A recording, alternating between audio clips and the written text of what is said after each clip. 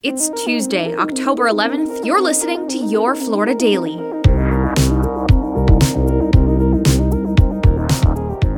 I'm Katrina Scales. Sass has got to go. Hey, hey. Hundreds of student protesters drove U.S. Senator Ben Sasse from a stage at the University of Florida, where he's been selected to become the school's next president.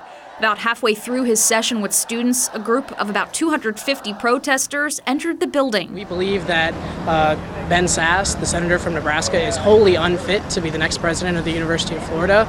Not only is he partisan, he is a known Republican, so we all know what his policy platforms are.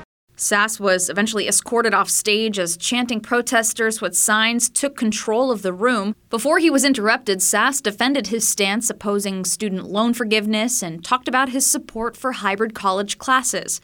Sasse's nomination as president of UF happened in almost total secrecy, and many students have asked the Presidential Search Committee to release the names of other candidates interviewed for the job.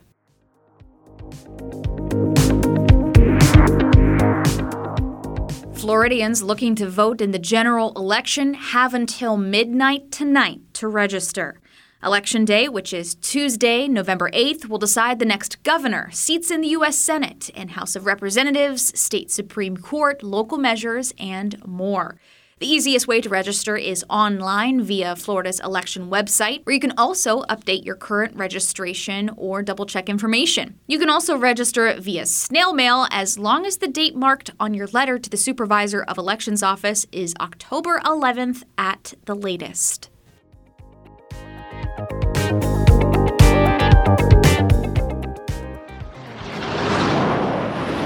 And a group of skydivers have leapt their way into the record books with a historic jump in Central Florida. The group set the world record for the largest formation of jumpers over 80 at Skydive DeLand. The 8 skydivers managed to claim the title last Friday during a 3-day event sponsored by the International Skydiving Hall of Fame.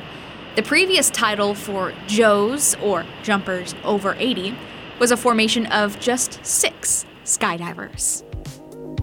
You can find these top stories along with breaking news, weather, and traffic all day on clickorlando.com. Meteorologist Jonathan Kagis has your Florida forecast. Temperatures get back to the mid-80s this afternoon. Slight rain chances again with us, mainly south and east of Orlando. 30% shot for showers to happen in that general area. We're going to increase rain chances, though, gradually as we get into the second part of Wednesday and into Thursday.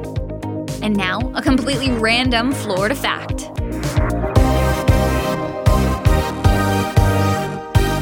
Everyone knows about Key West, but few know about Stock Island, the community just before you reach Key West by land. Stock Island tends to be residential in character with a thriving artist community. They have a 3-day I Love Stock Island festival featuring a lighted boat parade, tours of the island, and culinary contests. Your Florida Daily is produced by News 6 WKMG in Orlando. I'm Katrina Scales. Make sure to subscribe for new episodes wherever you like to listen.